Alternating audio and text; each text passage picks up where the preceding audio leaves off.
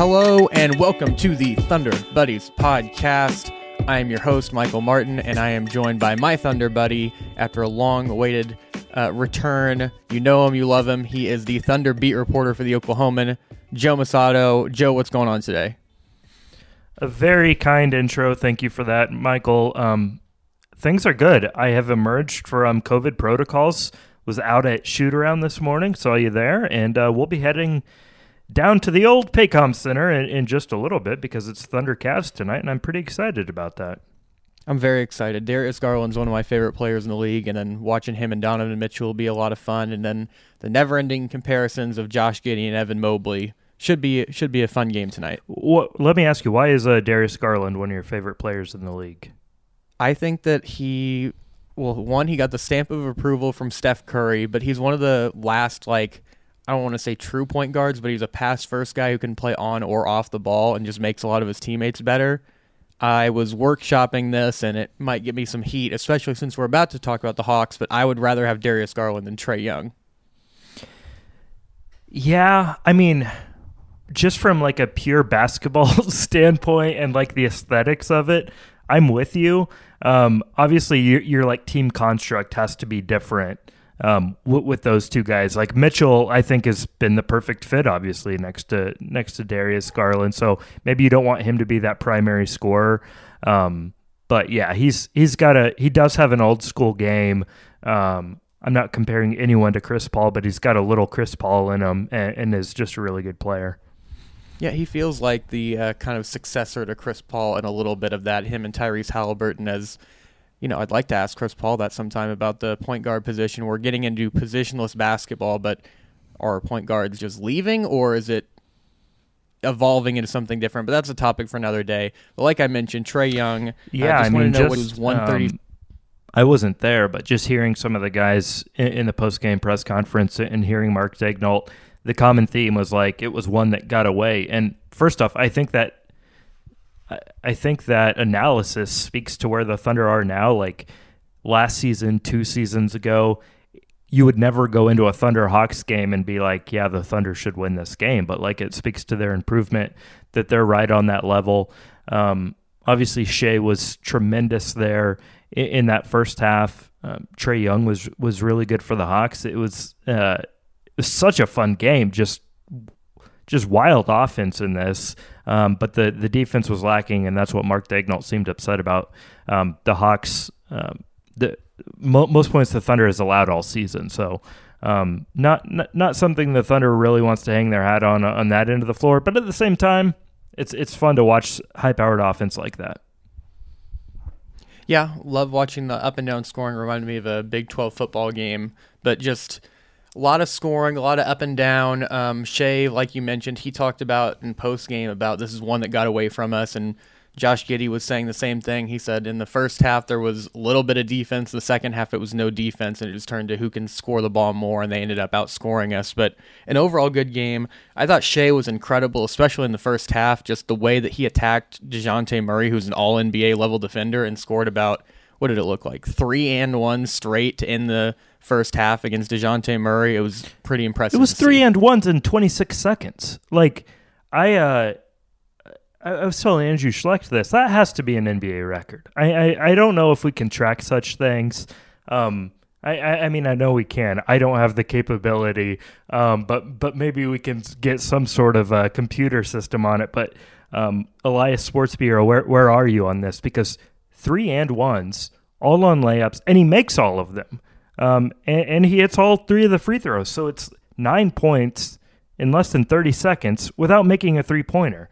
That was crazy. And like you said, DeJounte Murray is a really good defensive player. Shea's 26 points in the first half, the most he's ever had in a first half. I went back and looked at his highest scoring halves of his career. The top 12 were all in the second half, which makes sense. But this was the most potent first half he's had.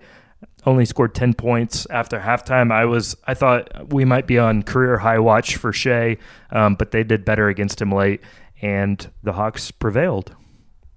They sure did. I thought Josh Giddey played well too. I mean, he missed a lot of bunnies at the rim, but towards the end of the game, he really used his size, strength, and just frame to really punish guys like Trae Young and just walk them to the rim, which I thought was very impressive to see from him, especially since he like sat out a lot of the fourth quarter in the closing minutes and then came back in with like 2 minutes left. But even in those small remaining minutes, he seemed very impactful. Yeah, and a couple things I want to touch on, but before we're done talking about this game, Ousmane Dieng, first game back in more than a month, did not play particularly well, but he played like a 19-year-old who had missed a month plus of basketball and trying to reintegrate himself into that. I just think it's kind of an interesting balance as the Thunder moves forward as far as, development has been the priority. And I think in many ways it still is, but now you're trying to develop while you're also playing more competitive games. The games are more high pressure. These aren't the games that, Poku was developing in 2 years ago when no one was paying attention. But clearly they're going to try to get Dieng involved. And first, just, good to see him back out there. It's been a while, and it looks like the wrist is healthy and everything like that. But I'm just kind of curious to see what his workload looks like moving forward and how they balance his time between the Thunder and the G League. Yeah, it should be interesting because it feels like JRE should be back in the next couple of weeks, and that's another guy who will take up minutes at some of those forward positions. But Oos looked decent for a guy coming off his second wrist injury. I think it's very important, and you kind of mentioned in passing his minutes on the blue, which is not as good, it's a different opportunity for him. And it's very nice for a guy like that, like you mentioned, who's not getting the same type of developmental minutes that a guy like Poku did a couple of years ago because the team's in a much better spot. But at the same time, he does get those minutes in the G League on the blue, so it's not like he's just all practice minutes and then a few garbage time minutes, and that's all he has to actually get on an NBA floor. But he's actually playing against professional level players in a different environment and getting to, shake off the rust and show what he can do. Yeah, the Thunder doesn't mess around with how they handle the blue, and what I mean by that is it's very structured, much like the Thunder is. They pretty much are running the same things. They've got the same terminology. They've got a lot of the same coaches. Obviously, Mark Daigneault went from coaching the Blue to coaching the Thunder.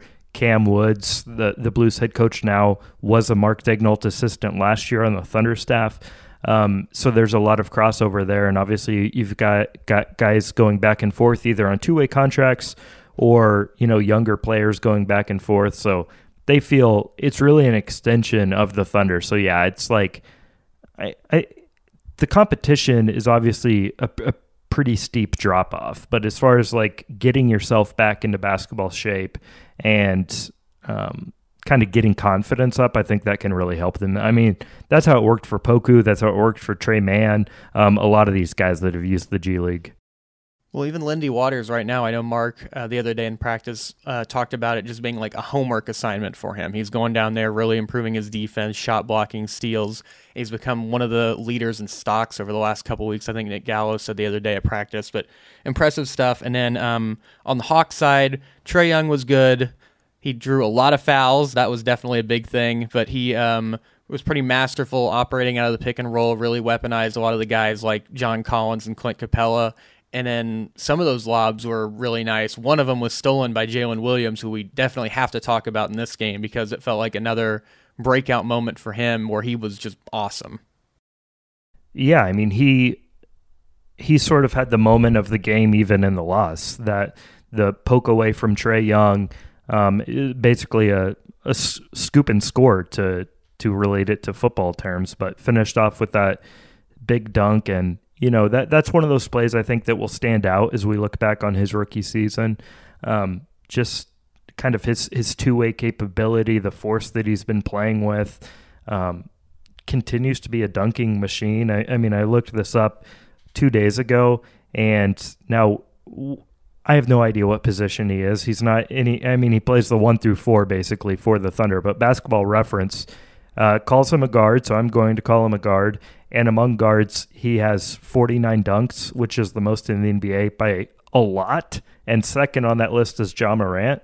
So, again, a guy that I had no idea that this is kind of how he would play with like this much applied athleticism. I mean, I thought he was going to be more of a see the floor, finesse guy, long arms, but he is extremely explosive. He's just tapping into that. He said he didn't start dunking until his senior year of high school. So it's like he's just now learning he can do this. And don't overrate the power of dunking, because one of the reasons he's shooting so well from two is because he's having his hands on the rim a whole lot. 13% of his shots have been dunks, which is just like a crazy distribution. So yeah, J-Dub was really good. Yeah, he's a great finisher in a lot of ways, but there are no style points for an up and under or anything. A dunk is worth just as much, and he's getting the job done. Just pretty impressive stuff. And then the last thing on that, I'm not going to compare him to Paul George, but just watching him reminds me of one of the things PG said a few years ago, where he told Billy Donovan, I think some media members, he told Billy, "Don't run any plays for me. I'll just like find it throughout the offense and throughout the game." And J-Dub feels very similar. It doesn't feel like they're necessarily running a bunch of actions for him, but he just finds those small windows of opportunity to drive and get dunks. I know that Mark talked about it before, but he's a guy who he's pushing to be more aggressive in J-Dub, but it feels like he's finding a nice balance throughout that. Well, yeah, and it helps to play with a guy like Josh Giddey, because J-Dub's such a smart cutter, and Josh Giddey is going to find you. If you cut at the right times, in the right spaces, those two have a really good connection. J-Dub with, his size, his rebounding, I mean, he can keep possessions alive. So yeah, it's not like he's not a good enough shooter right now to have things specifically run for him. Now, if it's something downhill getting to the basket, sure, he's a really, really good finisher down there. But he's not a guy you have to worry about, like, how are we going to get him involved? Kind of like Trey Mann is a guy, I think that and this isn't a knock on Trey Mann, but you kind of have to put the ball in his hands, let him get comfortable, run some stuff for him, whereas J-Dub, he can just go out there and insert himself into the offense. Yeah, I think that a lot of that comes from his size, but he's just a really interesting player. I mean, even one of the later possessions in the game, they ran like a pick and roll play with Shea as the ball handler and J-Dub as a screener, and he rolls and dunks it, and it's just like, wow, you can just use him about any way, shape, and form. But moving on to Shea, he was the big story of yesterday, as he was not named an all-star starter for the West, as the voting came down and it went to Steph Curry and Luka Doncic among the guards, and then the forward spots were Nikola Jokic, LeBron James, and Zion Williamson. What did you think about Shea not getting the nod to start? Well, I wasn't surprised. I thought all signs pointed toward, basically I saw it as Luka had one spot guaranteed. Steph, because of the fan votes, was certainly going to get in, and he's got the numbers. And I'll explain my vote in just a second. I thought the games played difference between Steph and Shea would be more of a factor among the media vote, because that's things that we might tend to look at a little more than fans or players. So I actually thought Shea had a decent chance to finish second among guards in the West in the media vote. And I was way wrong, because he finished fourth. He was behind Steph Curry, which I'll grant you, and behind Ja Morant. Now, Ja Morant doesn't have a statistical case over Shea, but he obviously has team context on his side, and that counts for something. There's no criteria for how you're supposed to vote for All-Stars. There's no games played quota. There's no stats quota. Fan vote is 50% of it. Other 50% comes down between players and media. I did, as I've alluded to, vote for Shea in the backcourt with one of those two spots, along with Luka Doncic. And I wrote a story that you can find at oklahoman.com about why I did that. Yeah, Shea didn't get the nod, but Luka was probably set in stone, like you mentioned. And then Steph, it just can't be discounted, his popularity and his influence on the game, not only in America, but across the world. And I think that gave a huge bump to Steph. And just coming off an NBA title last year, I think also gave him a little bit of a bump. But it's not a big disappointment for Shea. I also would have been pretty surprised if he got the nod to start. But just thinking about it in the preseason, if I had told you, yeah, Shea's going to be top 4 in Western guard votes for the All-Star game, and he's going to have a case to start, you'd go, that's unreal. That'd be awesome. And here we are a little bit disappointed. Some of the fan base is that he's not getting the start, but I think it's nice to put it in the context to remember that last year he was a guy who was looked at as maybe a fringe all-star, and now he's one of the maybe top 15 last year he players in didn't the have a league this good year. all-star case at all. His first half wasn't up to his standard. The year before that, I think he should have got in, and he didn't, but that's before a lot of people were even aware of who he was. This year, his case is undeniable. He's certainly going to get in on the coaches vote. Coaches vote for reserves. We only voted for starters. Just to dig into the numbers a little bit more, I mean, their overall lines are pretty similar. So 30.8 points for Shea, 29.3 for Curry. Shea's shooting 51%. Curry's at 49%. Curry has a 6 percentage point edge on 3-point field goals, which is obvious and significant. Steph has more rebounds and assists, but Shea is the much better defender with those 1.7 steals and 1.1 blocks. I looked at some advanced stats as well. In Basketball Reference's player efficiency rating, which basically takes everything into account, SGA is 4th, Curry is 11th. SGA is 3rd in win shares, Curry's 24th. I'll stop reading these numbers, but the main reason I went Shea over Curry was that Shea up to that point had played 44 games. Curry was at 33. That's a 431-minute difference. So SGA is 22nd in the NBA in total minutes, and Curry is 129th. And again, not all voters vote like I do, but when statistical cases are that close, team context is that close, they're only one game apart in the standings, I'll look at availability and use that as the tiebreaker, which is why I went with Shea. Availability is the best ability to have, as you see with a lot of these teams like the Clippers who can never get guys on the floor, or the Lakers with Anthony Davis. And there's no shame losing to Steph Curry in an all-star vote. I'm with you. I think that the availability and just the overall sample size maybe should lean toward Shea, but like you mentioned, it's not a thing where the Warriors are the number 3 seed and the Thunder or 11 or something. Like, they're very, very close.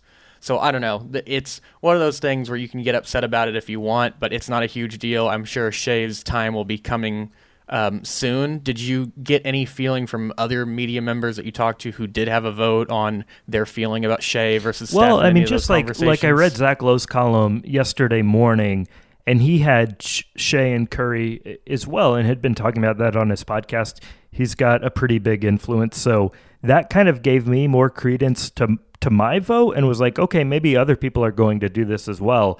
And then it wasn't even close. Like, Shea was a pretty distant 4th behind Ja Morant. I mean, I don't think any of it, I don't have an issue with it for sure. I don't think there are any wrong answers here. I honestly think we're overrating this a little bit. I've said this before, but if you go to Basketball Reference, it'll say so-and-so's a 9-time All-Star. It doesn't distinguish between starters or not. I think we always talk about how many All-Star appearances X player made. We don't talk about, Curry's made it 9 times and has started 7.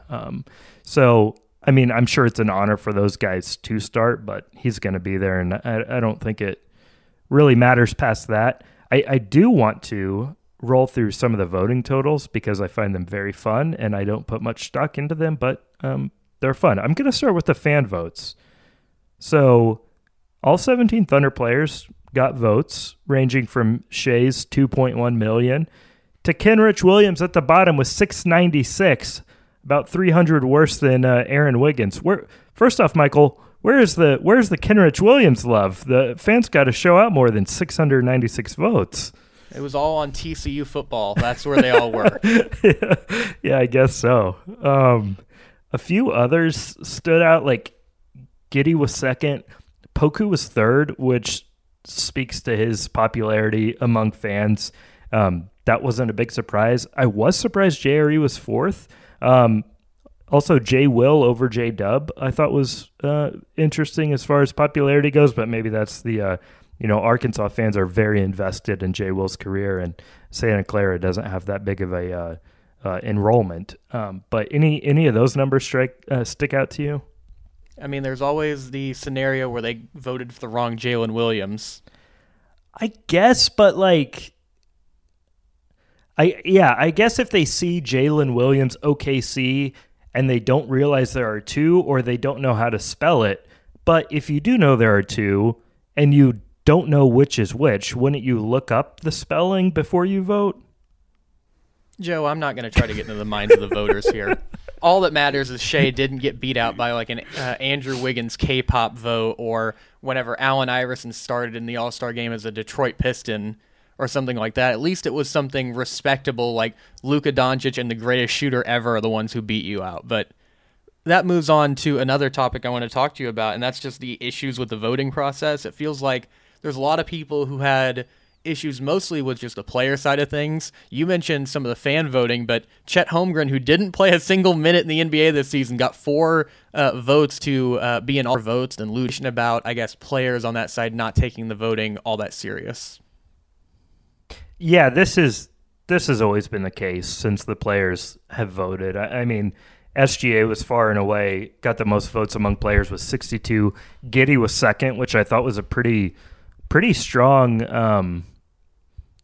confirmation of the respect around the league, because a lot of times how this works is pretty much like all of the Thunder players who have no chance to make the All-Star game, some of their teammates are going to vote for them, and it's fun. Everyone vote for everyone else. But Giddey clearly got some votes outside the Thunder. If anyone wants an explanation why Darius Bazley is third on the team with 8 player votes, I think you could look up the agency that represents him. Probably has quite a bit to do with that. That's Clutch. Chet and Poku tied for 4th. Yeah, both of those seem a little wonky. And again, 2 players had no votes among players, J-Dub and Eugene Omarui. Omarui, 2-way player. J-Dub's got to make some more friends in the locker room, it sounds like, because he got 0 votes among players, and he actually responded to my tweet and said, I knew I should have voted for myself. So maybe next time he'll vote for himself so he at least gets 1 player vote. We'll have to ask him about that if he's going to make the same mistake again. Never again. Yeah.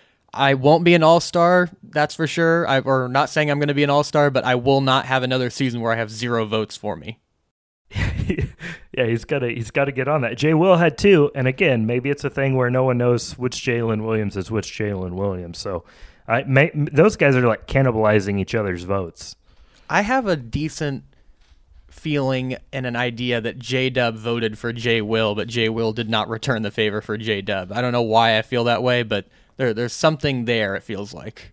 So Isaiah Joe got 1 vote. Jay Will might have gone with his fellow Fort Smith native, and they weren't teammates at Arkansas, but fellow Razorback. Maybe Jay Will voted for Joe.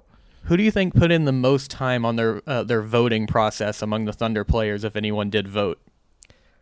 I'm going to say it's a really, really good question. I'm going to say none of them, but Kenrich Williams, pretty serious guy. He doesn't mess around. I think he did his homework. I think I'm gonna go with K. Rich.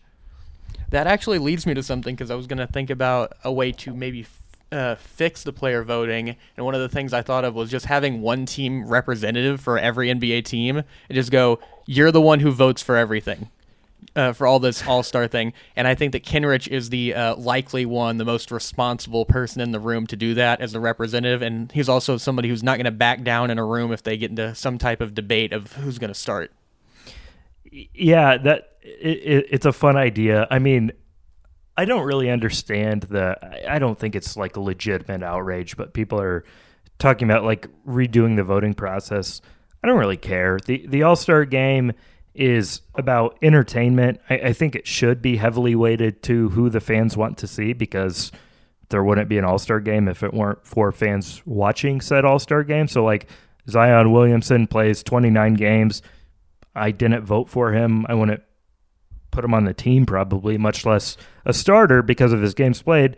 But he got the 3rd most votes, and like I kind of made a joke in my story. It's like, would you rather watch Zion Williamson dunk in an All-Star game, or like Domantas Sabonis grab a contested rebound? Like I don't blame fans for voting Zion there.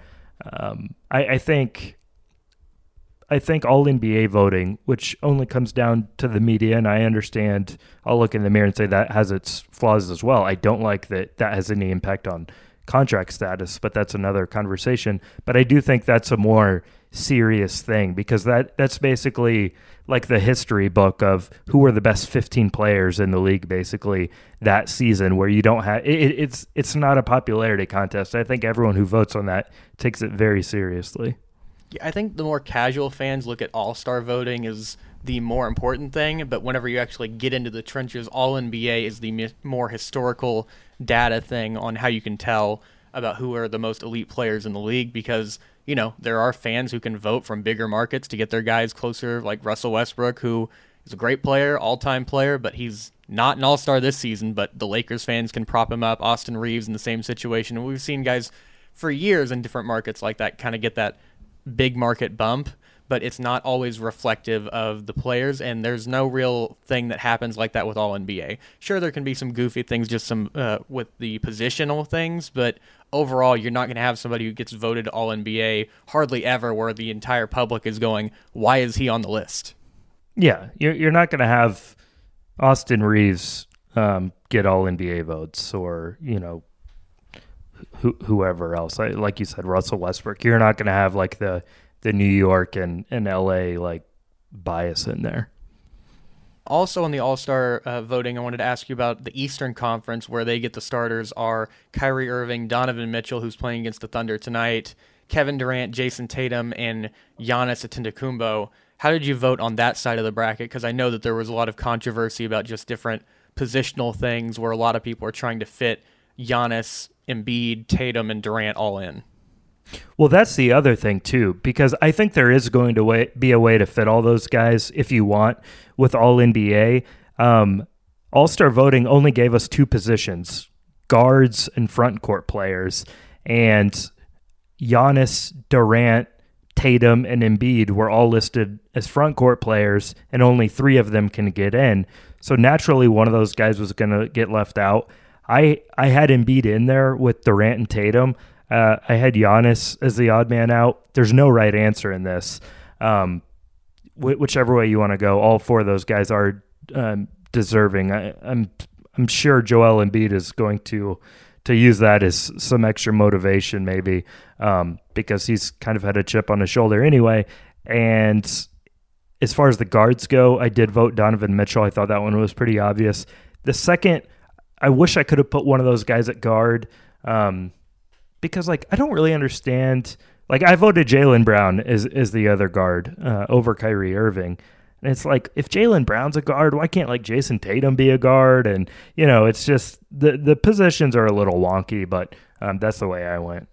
I mean, that's just how it goes on some of these things. People are going to look back and go, DeAndre Jordan was like a first-team All-NBA center. It's like, well, we had to vote in a center, and he was the only center really in the league at that time who could even like be in the discussion, even though there were better small ball fives. I don't know even if he was a first-team All-NBA guy, but I know he probably made an All-NBA team. But just weird stuff like that goes on. But it is pretty interesting just to see with how we can keep leaning into positionless basketball that some of these same archetypes kind of stay there, which I understand, you know, for historical reference, we want to keep that in. But do you think that should also be removed from all NBA voting? Yeah, I do. Because like the argument against removing positions is a lot of people are going to think like centers are going to get shut out. But it's like, look at the league right now. Jokic is on his way to maybe winning a third straight MVP. Embiid is going to get in there. You've got really good choices at that position. I mean, Rudy Gobert has been in there a lot. Bam Adebayo is emerging. I know I'm missing some names. Karl Towns is a really good player. Those guys, if the stats are there, Anthony Davis, if he plays, like those guys are going to get in regardless. I am in favor of getting rid of the positions because, like, we're having a hard time distinguishing positions, and coaches will be like, yeah, these guys don't have positions. I mean, I know they do, but it's like not in the traditional sense. Also, to give you a glimpse into how goofy some of the positions were, Lindy Waters is listed as a front court player. You think that's right? I would say no, but it's just there's so many weird things going on. Like, what do you position Luka as? What do you put LeBron as? I mean, if you're looking at the Thunder, what is Josh Giddey? Is he as a guard? Is he a forward? J-Dub plays every position on the floor other than coaching, so I don't know. You can also be a guard on offense and a forward on defense, which is basically what Josh Giddey is. Yes, so it's such a weird thing, but the All-Star game, more than anything, is going to be a lot of fun. We're going to keep campaigning to get Isaiah Joe in the three-point contest. That's all we really care about. But the most important thing is that Shai is going to be an All-Star. This is not something where it's like, well, his only case to make the game was by starting, and the Thunder fans and the media and players had to vote him to get that point. I think it's pretty unanimous that it's going to be Shai in the All-Star game. It's just a matter of which team. That's correct. Yeah, we'll see playground style. We'll see if LeBron and is it Giannis? Is he the other? Yeah, we'll see if LeBron or Giannis picks him. Who do you think would? LeBron is always politicking about guys on where. I remember a couple of years ago he was the All-Star team captain, and he picked exclusively guys who are on expiring deals, as the Lakers had cap room that offseason. And don't forget, Joe, last season he complimented Sam Presti and Josh Giddey and all that stuff because he has a son coming up in the draft, and the Thunder have all these picks, so you never know. Yeah, there could be some politicking. That's for sure. I think I would also go with LeBron. I think Shai's going to be drafted pretty high. Obviously, the starters are going to have to be drafted and divided up first, but after that, among the reserves, I would think Shai would be near the top. I was talking to a friend who told me about this, that with the NHL, they do an all-star draft too, but the person, whoever is picked last, gets a free car, which I think is a lot of fun because he said that all the guys are just politicking and saying, do not pick me, I want this free car. And I think that would be hilarious to see a bunch of guys out there. I don't know who the guy would be who would actually lean into it. Giannis seems like the guy, but since he's a captain, he can't get picked last, but that would have been a fun wrinkle to have. Yeah, I think the hometown guy, Lauri Markkanen, might get picked last if he's voted in by the coaches. I think he's absolutely deserving, and also just playing in Utah. But maybe the great finisher will be the last pick in the draft. We don't have an Al Jefferson, Rudy Gobert, LaMarcus Aldridge situation where all the players are like, you're good, but I don't necessarily want to pick you really high in this. I mean, Sabonis is a good passer, so I think he will be fine, but like he's kind of a boring pick if he makes it. I can't really like Kyle Lowry when he was in, it's like, not that exciting of an all-star, but yeah, I can't. This is a pretty fun group. Yeah, it should be a good time. LeBron's usually dominated a lot of these drafts as he has a tongue-in-cheek more history as a GM than any of these players. So he has a little bit more experience, a few more pelts on the wall just in terms of player management and making decisions like that. He's got more GM experience than most of the NBA GMs. You're not wrong. And then the last question I wanted to ask you about that before we get out of here is there's been some talk about some conspiracy about the draft before the All-Star game. Do you think this is going to be like rehearsed where the guys already know who they're going to pick and go back and forth to make it smoother? Or do you think this is actually going to be all live? I typically don't dabble in conspiracies, but maybe it would be naive of me to think it all is just going to be live and off the cuff. I do think maybe LeBron and Giannis talk to each other a little bit and have an idea of what's going on. And obviously the network is going to make sure it goes smoothly and everything. So they might want to have some input there as well. So I don't really know. I mean, I think this is going to be a test drive regardless. Hopefully this does become the norm. But if it's like totally awkward and clunky, then maybe we go back to just those two guys on the, zooming in on TNT or something like that, picking their guys again. Can you imagine if Russell Westbrook was in this All-Star game and he just watched as every other player got picked before him, just his face? I don't want that to happen, but it would be hilarious to think because he has some of the most honest nonverbals on the planet of exactly what he's thinking about on his face. Yeah, I think a lot of this is going to come down. If me and you are picking these teams, I think we would pick what we think are the best players and to go win this game. there's a lot of politics that are going to be going on, and a lot of picking your buddy and not ruining any friendships, I think. Yeah, and LeBron has a few more relationships out there than Giannis does, who Giannis, if he had the option, he'd just pick his brothers and that'd be the end of it, and he'd pick the Bucks lineup. But now he has to actually like network with other guys. I wouldn't be surprised if Giannis is out there picking guys and like looking at a sheet of paper to say whose name is what because he can't remember it. Because I think he just cares so little about it. But it should be interesting. You have two giant personalities in LeBron and Giannis, and I'm sure we'll get Shaq and Charles Barkley making some jokes in the background. Yeah, Giannis would pick like the two other Antetokounmpos with Pat Connaughton and Brooke Lopez or something out there. Yeah, George Hill has been selected. Giannis, he is not in the group that you can choose from. All right, well, instead I want Bobby Portis. And just like keeps going on. That'd be great. But I'm excited. Maybe we'll see some trades during the draft. I know LeBron did that a few years ago, so we'll see. But I'm very excited. I know that you're going to Salt Lake City, so we'll have all the updates on that. Definitely looking forward to it. Have you been to All-Star Weekend before? I've not. This is going to be my first time. I was on my first year on the beat. Former beat partner Matty Lee went up there when Chris Paul was in the All-Star game, and remember he caught a lob and dunked it. That was insane. But then no All-Stars the past 2 years, so this will be my first trip. I expect an all-out circus, but I am looking forward to it. Should be a lot of fun. And also, I mean, this hasn't really gotten talked about at all, but the Rising Stars game, hopefully we'll see J-Dub and Josh Giddey square off or maybe on the same team. I'm looking forward to asking those guys if they'd rather be on the same team or play against each other. Yeah, I haven't heard much about that this year. I mean, they obviously changed that format around a lot. It was like a mini tournament last year with 4 teams, so the Thunder has a good chance to get, obviously, at least 2 and maybe more in that game. Yeah, they need them for the Shooting Stars Challenge. We need the 3 shooting one. We need Giddey, J-Dub, and Chet in a boot, and just have Chet shoot stationary. It'd never happen, but I think it'd be hilarious.